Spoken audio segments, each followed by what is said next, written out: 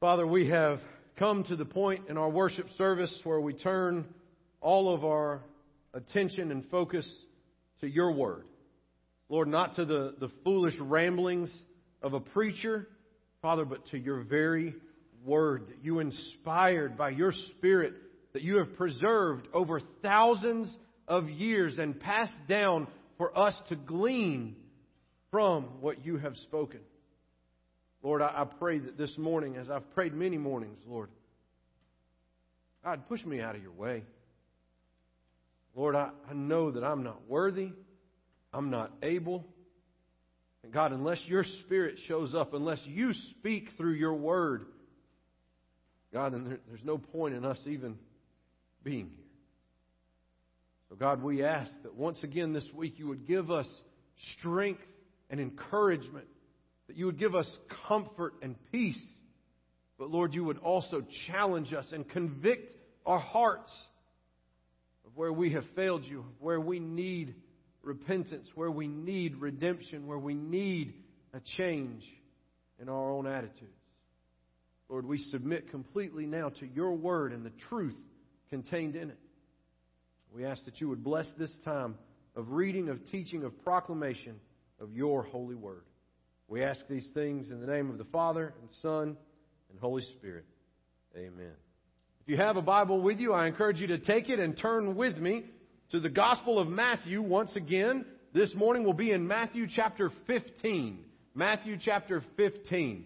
If you don't have your own copy of the Bible, you are welcome to borrow one from the back of the pew in front of you. If you don't have a Bible at home, please take that Bible and keep it as your own personal Bible. We have others. We will replenish those that are in the pews. No worries there at all. If you don't have a Bible that's in pages and ink, and you have it on an electronic device, you're welcome to look up that way. Or if you prefer to just follow along on the screens. However you're accessing the Word of the Lord, I would ask, if you're physically able, would you please stand out of reverence for the public reading of God's holy Word as we look together now in Matthew chapter 15, beginning in verse 1. The Word of the Lord tells us, "Then the Pharisees and scribes came to Jesus from Jerusalem and said, 'Why do your disciples break the tradition of the elders? For they do not wash their hands when they eat.' He answered them, 'And why do you break the commandment of God for the sake of your tradition? For God commanded, honor your father and your mother, and whoever reviles father or mother must surely die. But you say, if anyone tells his father or his mother, what you have gained from me is given to God, he need not honor his father. So for the sake of your tradition, you have made void the word of God. You hypocrites! Well did Isaiah prophesy of you when he said, this people honors me with their lips, but their heart is far from me. In vain do they worship me, teaching as doctrines the commandments of men.' And he called the people to him and said to them, 'Hear and understand. It is not what goes into the mouth that defiles a person, but what comes out of the mouth. This defiles a person.' Then the disciples came and said to him, 'Do you know that the Pharisees were offended when they heard this saying?' He answered, 'Every plant that my heavenly Father has not planted will be rooted up. Let them alone. They are blind guides. And if the blind lead the blind, both will fall into a pit.' But Peter said to him, 'Explain the parable to us.' And he said, 'Are you also still without understanding? Do you not see that whatever goes into the mouth passes into the stomach and is expelled? But what comes out of the mouth proceeds from the heart, and this defiles a person. For out of the heart come evil thoughts, murder, adultery, sexual immorality, theft, false witness, slander. These are what defile a person. But to eat with unwashed hands does not defile anyone.'" This is the word of the Lord, and thanks be to God. You may be seated.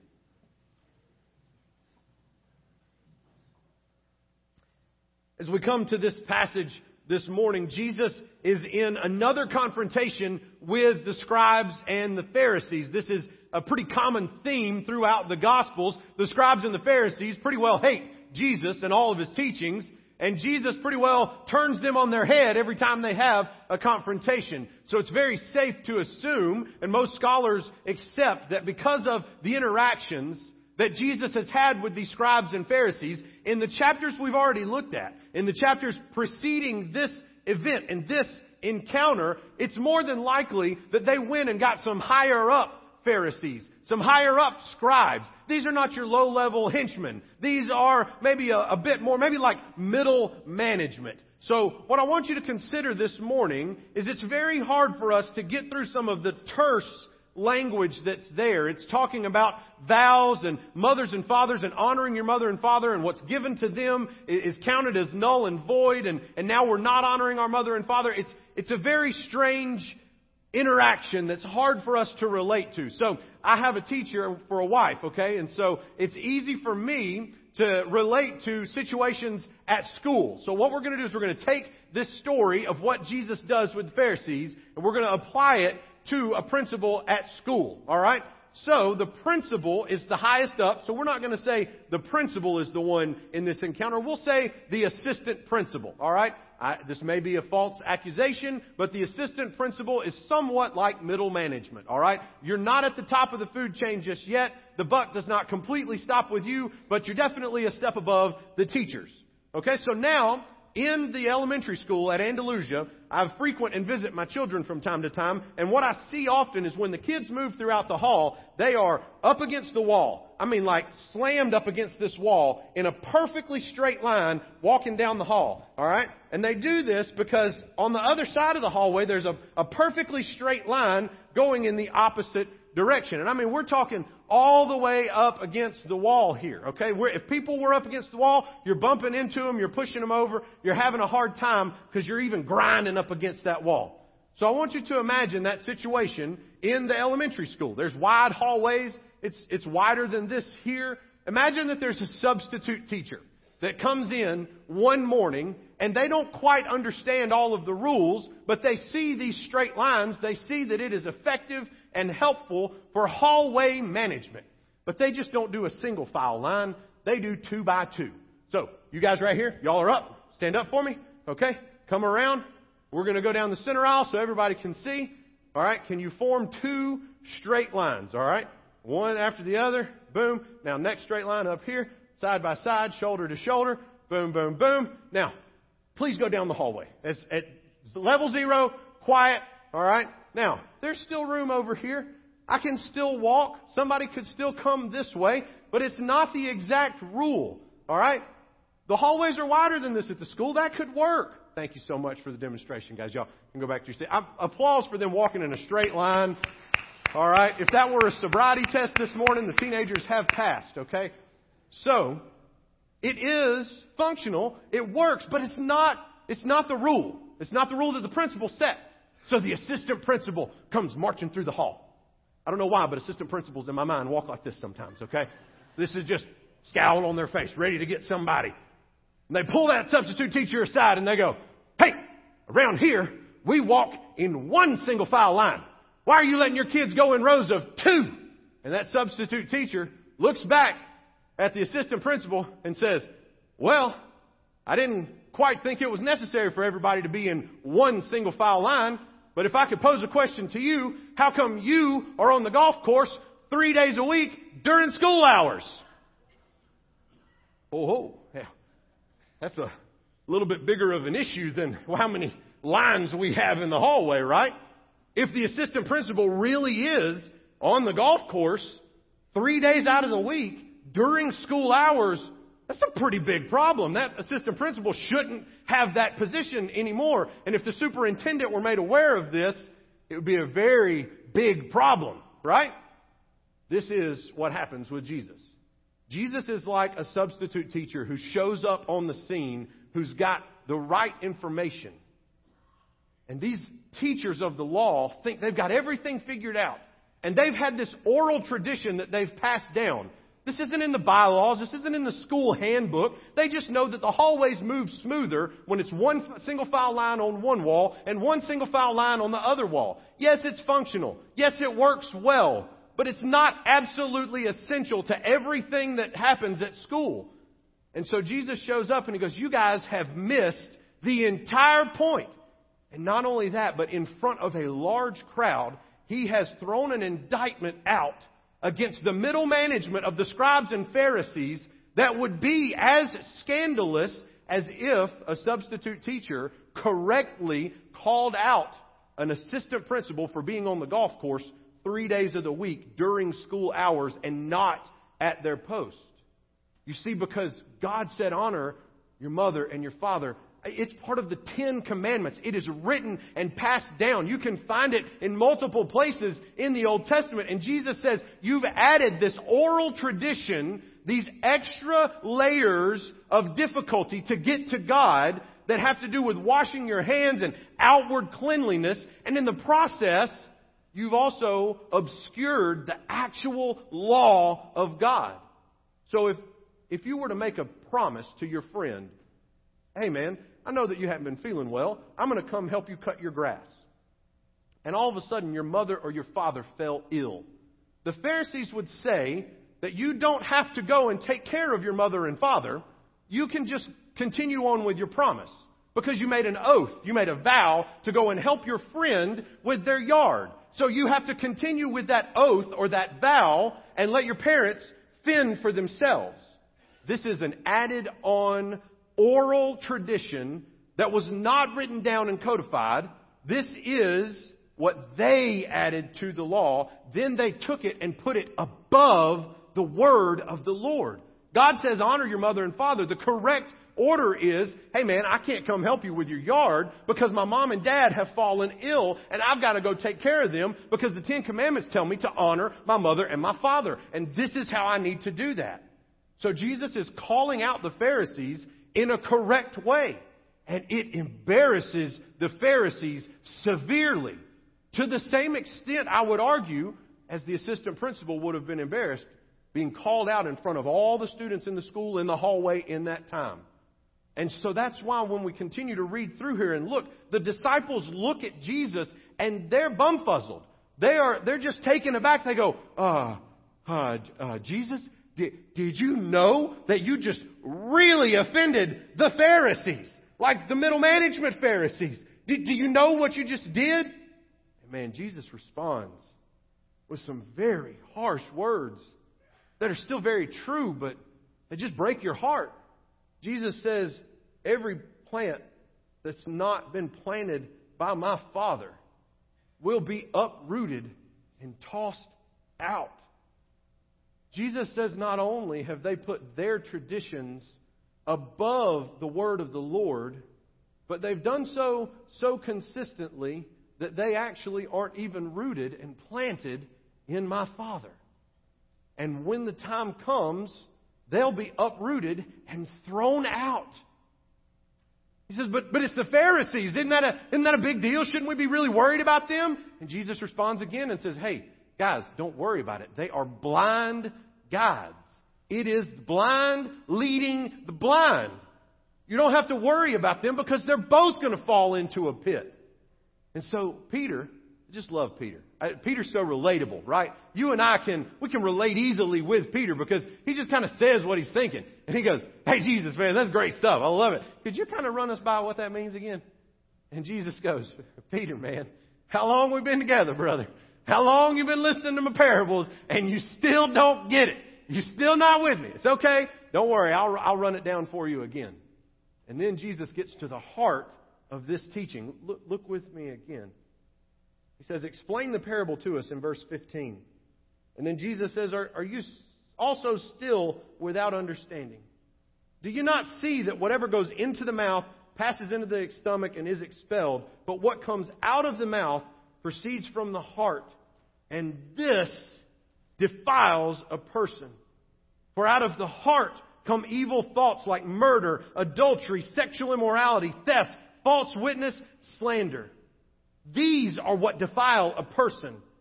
But to eat with unwashed hands does not defile anyone.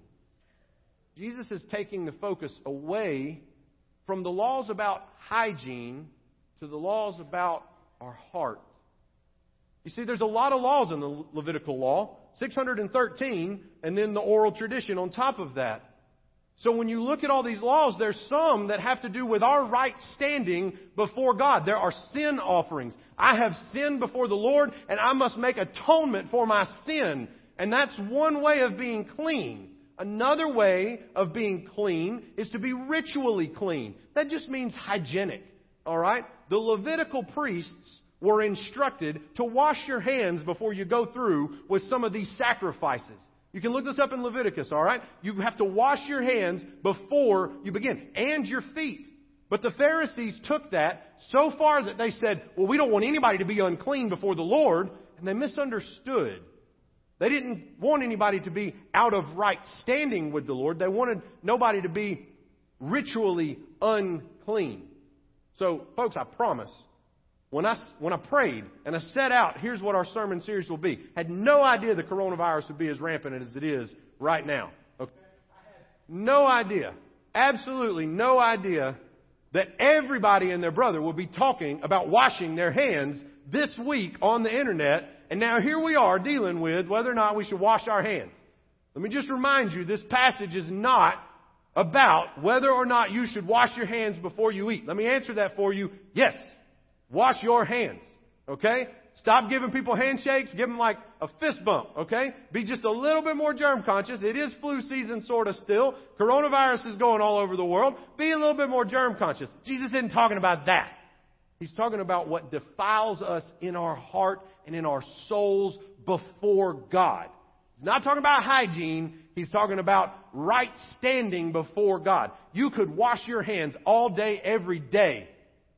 But if there is sin in our hearts, there's no amount of hand washing that's going to make us right before the Lord.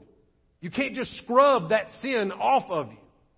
If you've ever gotten blood on your hands from hunting or from dealing with somebody who's wounded, you know it's hard to scrub that blood off. It does take multiple times of washing your hands using special chemicals to get that blood off. And I promise you there is a blood stain that is on our hearts from our sin. But it doesn't matter how many showers we take. We can't wash that away. Jesus is trying to refocus us that it's not about just checking boxes and doing what looks religious on the outside. It's about getting a new heart on the inside. Because you guys, we've got to understand something. Without Jesus, we would be completely depraved. Without Jesus, we would all be filled with lust and perversion. We'd be liars and thieves and adulterers. We would be awful people. Without Jesus, I would be lost. Without Jesus, I would be hopeless. Without Jesus, I've got nothing. But because of Jesus, I get a new heart. And it's not just that my hands are washed and my hands are clean. It's that my heart wants different things now. It's that the things that were in my heart have been swiped away clean. And now my heart doesn't long for sexual immorality. My heart doesn't long for slander and adultery. My heart doesn't long for lies. My heart longs for the truth. My heart longs to be in the will of God because God did a work in me. And it's not just about, let me come to church a lot. Let me look like the right kind of Christian. It's about we need a new heart. Church, I don't know about you, but I even go so far as every morning, I need for God to restore the joy of my salvation, to renew a right spirit in me daily. I need for Him to come in and transform my wants, transform my desires, so that it's not about, let me go to my office and be a pastor because that's my job. It's about, let me be a follower of Jesus today. God, change my heart so that my heart doesn't want these things that you list. That my heart is not focused on hatred and murder and adultery and sexual immorality and theft and false witness and slander. But that my heart is focused on loving you, God.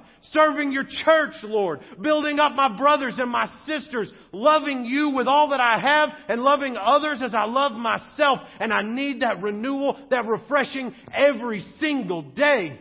Because if you ask me, it's so easy for it to become about checking a box.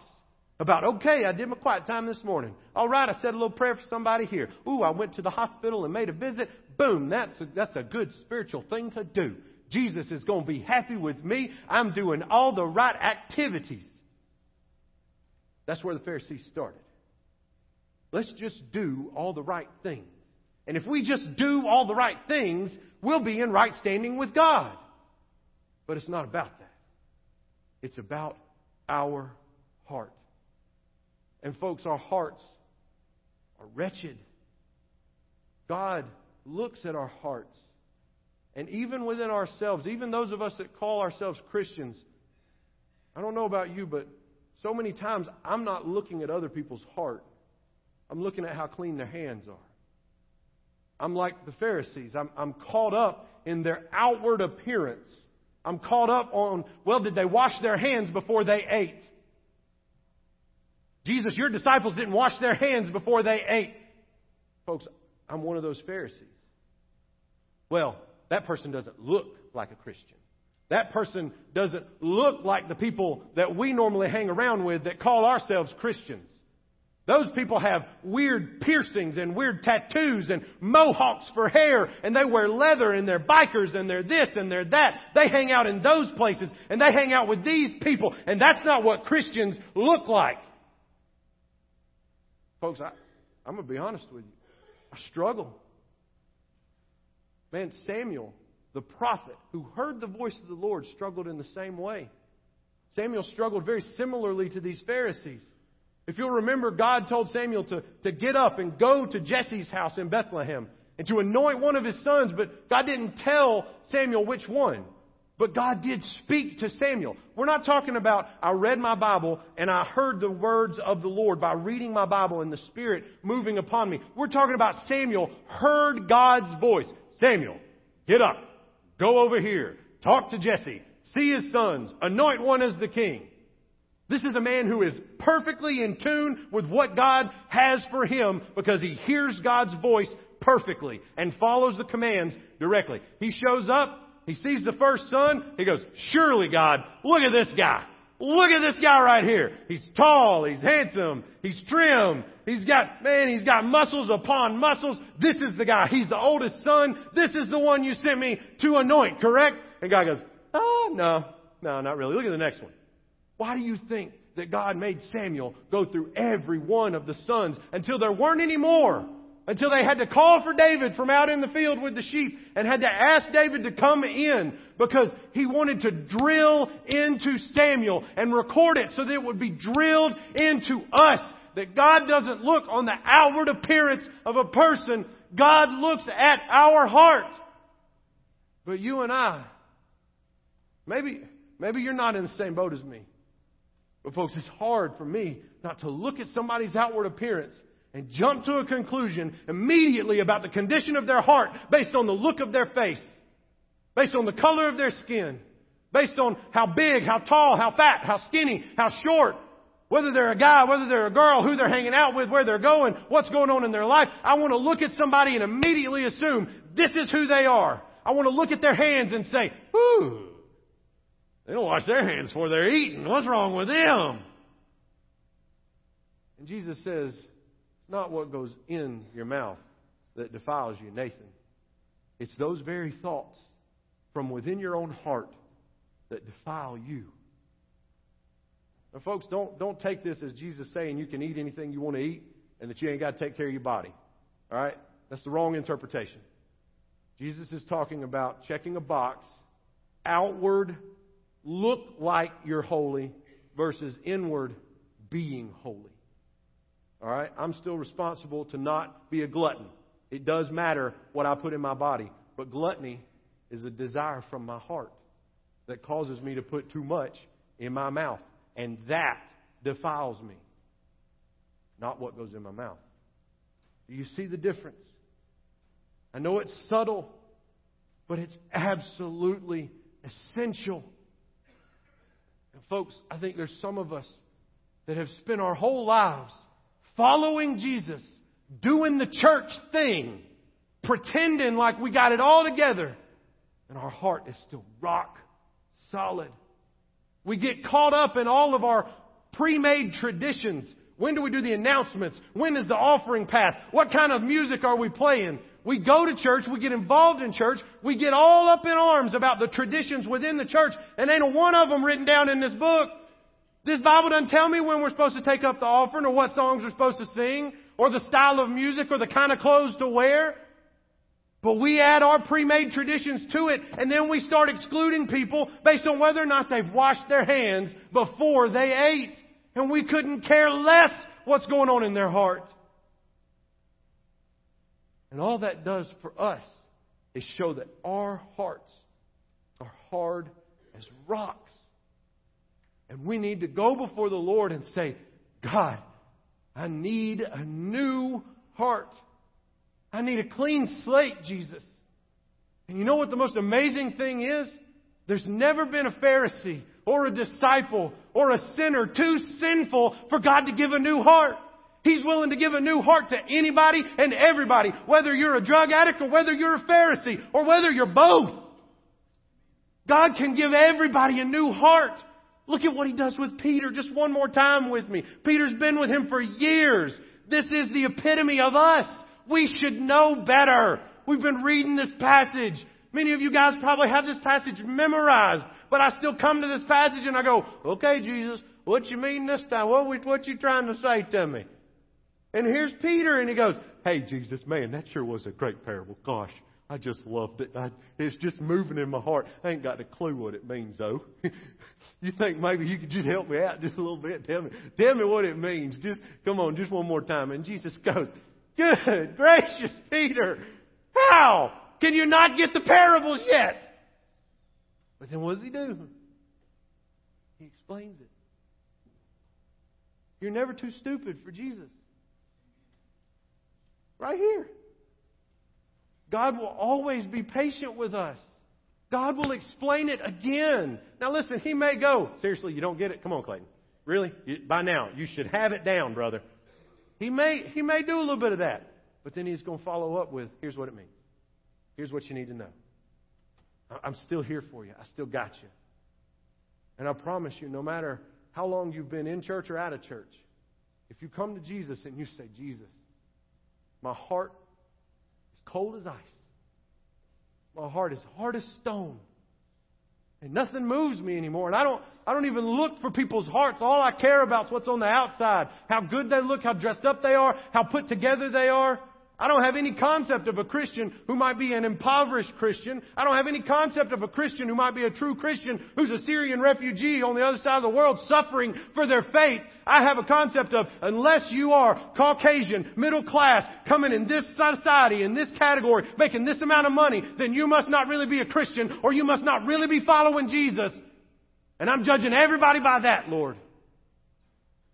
I need a new heart. I need a new heart. And folks, His mercy is new every morning. So whether you've prayed this prayer a zillion times in your life, or whether you've never prayed it before, you can go to God and say, God, I need your mercy. I need a new heart. I need to look at people's heart and not look on the outside and see what's the shell, but see what's at the core. Jesus said that the Pharisees, who all they did was look on the outside, all they did was care about whether hands were washed, had not been planted by the Father. And that there would come a day when all those that were not planted by the Father would be pulled up, root and all, and cast away. Folks, it's not hard to be planted by the Father. Just ask Jesus to plant you in His Word. Plant you in His righteousness. Change your heart. It's not hard for me to be planted by God. You just ask Him. I just got to ask Him. I just got to seek Him. And God will be ready and willing and able. It's possible God's already stirring in your heart right now. Folks, I'm begging you, if you feel the Lord stirring in your heart, don't harden your heart today. Don't let your heart get cold again. Don't go back to that place where you start analyzing how sweaty I am and how fat I am. Hear the word of the Lord. Don't miss it. We need a new heart, especially if you've never surrendered to Christ. This morning, whether you're old or young, whether you've been here for decades or days, Would you surrender to the Lord? Would you ask for a new heart? Would you join me in seeking out the Lord to say, soften my heart, Father, that I may look to what's on the inside and not whether somebody has washed their hands? Let's pray together. Lord, you are good, and your mercy endures forever. Father, we love you so very much. God, we ask this morning for clean hearts. Not just clean hands, Lord, but clean hearts. Lord, that we would sacrifice our preferences and our judgments to the way that you see the world. We would stop seeing the worst in people, but Lord, that we would look to see whether you are in their heart. God, would you forgive us of our sin? Forgive us of our unrighteousness. Help us to run wholeheartedly towards you. Lord, help us to respond to your word this morning with courage and boldness. We ask these things in the name of the Father and Son and Holy Spirit.